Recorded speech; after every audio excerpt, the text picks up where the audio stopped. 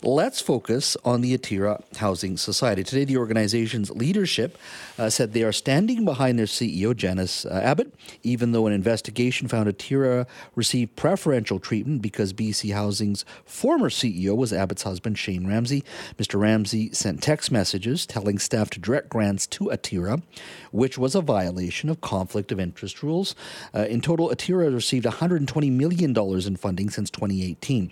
Now, the report, which was released yesterday, says there were 24 occasions where Mr. Ramsey communicated with BC Housing employees about Atira, a clear violation. In July of 2022, Premier David Eby fired the entire board at BC Housing. Well, today we learned BC Housing Board Chair Alan Seckel sent a letter to Atira asking for $1.9 million to be returned to BC Housing as the financial review, which came yesterday, as I said, determined there was a surplus in 2020 and 2021. And keep in mind, BC Housing is a public agency. These are your dollars.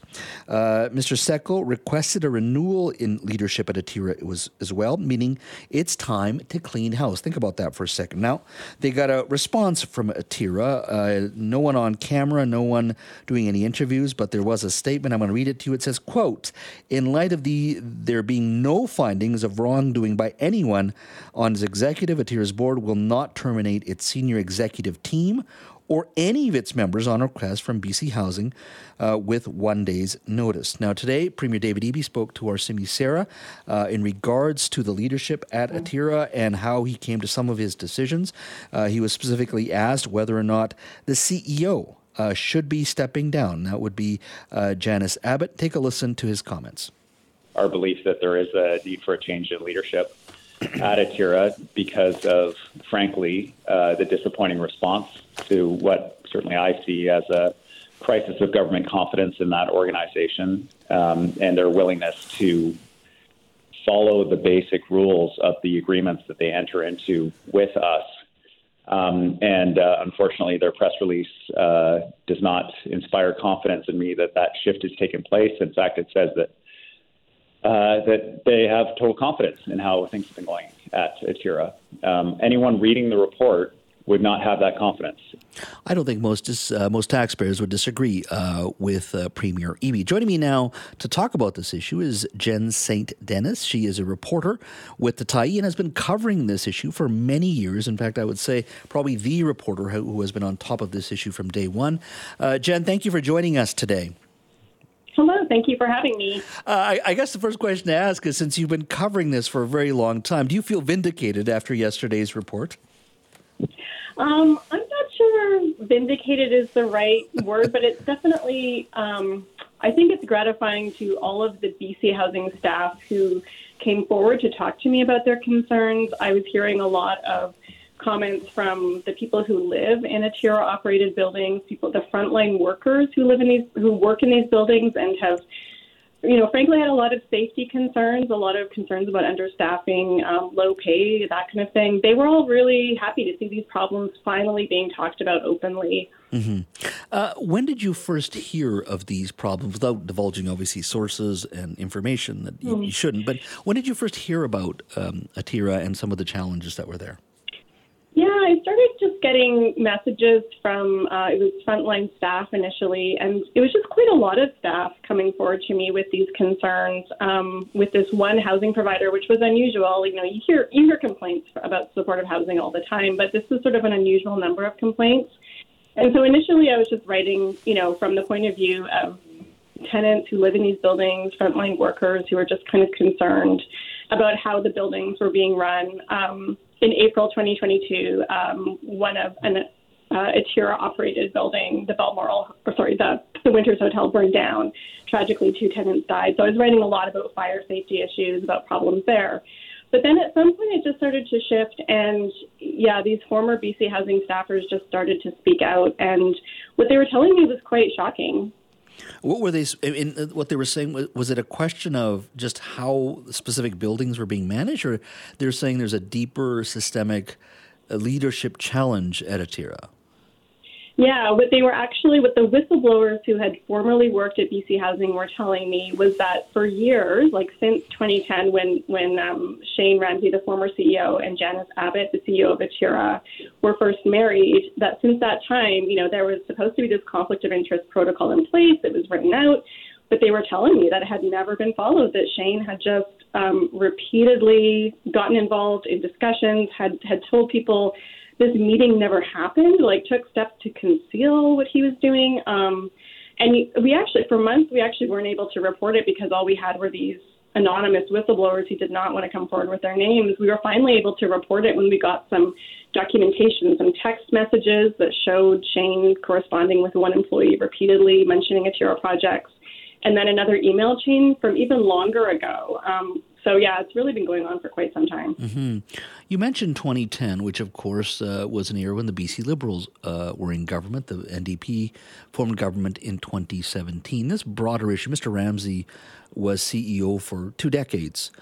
So he's, sometimes say the ministers change, governments change, the bureaucracy doesn't sometimes, and this is a classic example of that.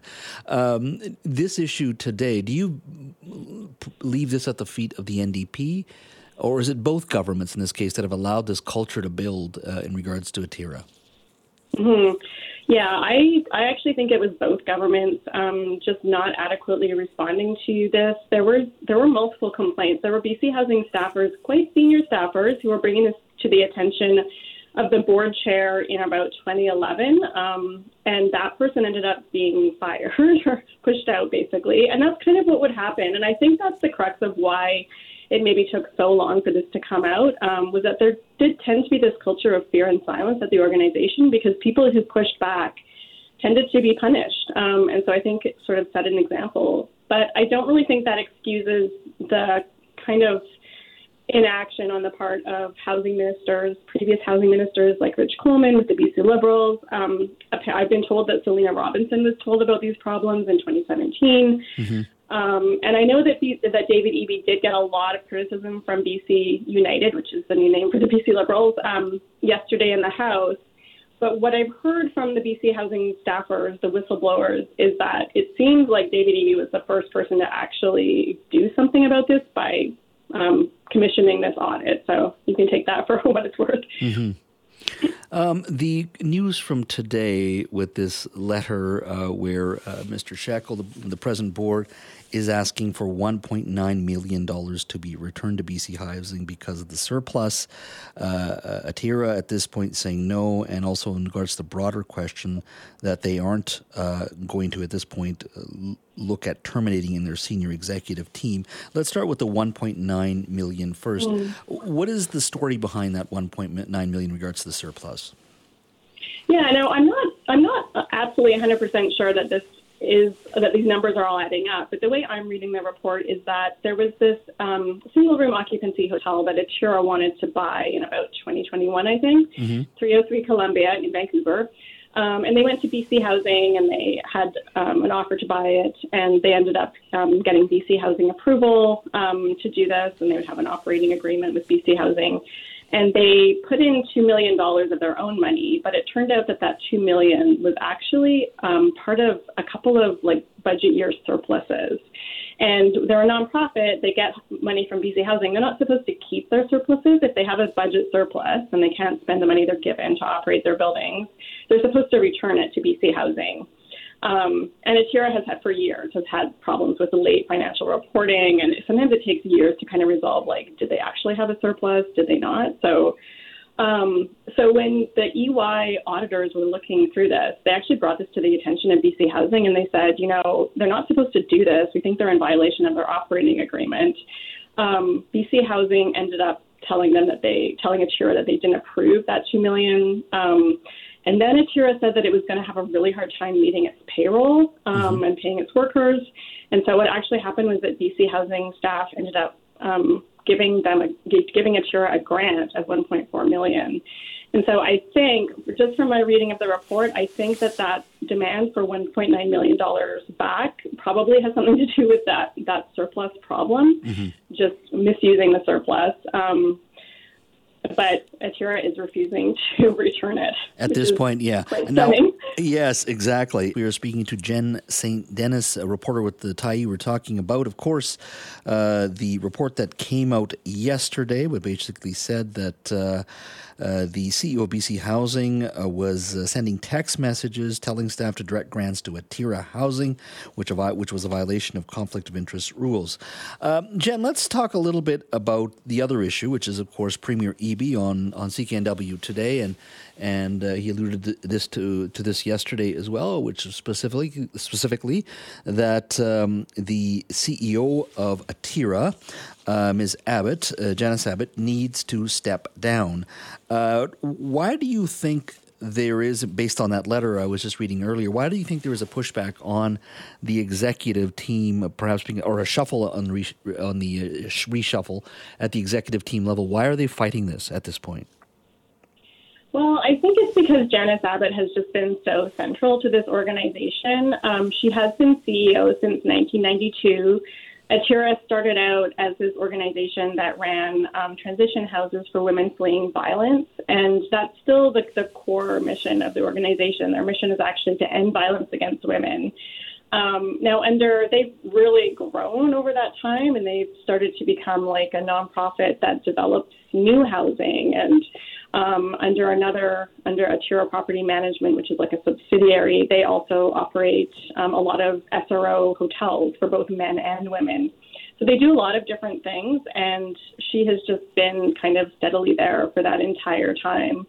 And, my sense is that she has sort of built up her team around her and probably has pretty strong relationships with many of the board members who are also all women. I'm sure all very committed to that cause of ending violence against women, and I assume have pretty strong relationships with her as well.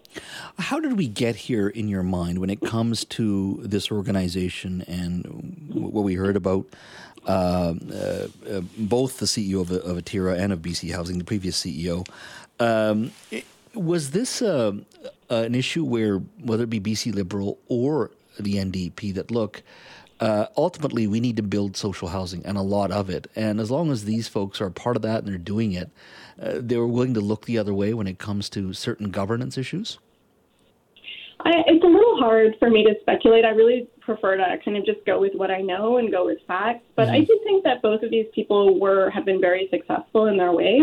Shane Ramsey, I think, was perceived as a very charismatic and effective CEO of BC Housing. And Janice Abbott as well, she was able to kind of grow this organization quite a huge amount and just really add different services. So I really can't, when we look at the board of Atira too, it has to be said that there have been some political connections. The former mayor of Vancouver, Kennedy Stewart, his wife was briefly on Atira's board in between 2021 and 2022. I think that MLA Bruce Ralston's wife is also on the board of Atira. So it's an organization that, in the housing sector, you often find these people who are heads of these organizations are great connectors. They're great at forming relationships. That's really a part of their job. So it's not surprising that they were able to kind of, form relationships with decision makers. Where will you be looking next, broadly, in regards to your reporting on this issue? It seems like a bit of a stalemate in the sense that the government wants Ms. Abbott and the executive team to step down with new leadership. Where do you see this going? So I'm going to be drilling down into one particular property purchase that Atira made in, I think, early 2022 is when it got approved, and that was 303 Columbia. That's the property deal that I was talking about earlier. I've actually been sitting on a big trove of FOI documents, and I'm just hoping that this will sort of shed some light on how these deals kind of tend to be made. Housing is such a pressing issue. Homelessness is such a pressing issue, and we want to solve it, and we want to solve it quickly. And I think just delving into this one particular deal will give us a lot of insight into the pressures that these housing operators are under and that BC Housing is under, and maybe how some of these decisions are being made as they really just try to solve this problem. And the question is, are they really solving it, in my mind? Jen, thank you for your time. Really appreciate it. Okay, you're welcome. For most of us, crime is something we see on the news. We never think it could happen to us until it does. Loved ones are gone, and for the survivors, the scars will never heal. I'm Nancy Hixt, a senior crime reporter for Global News. And on this season of Crime Beat, I'll take you inside some of the most serious crime stories I've covered. Season 6 of Crime Beat is available now on Spotify, Apple Podcasts, Amazon Music, and all podcast platforms.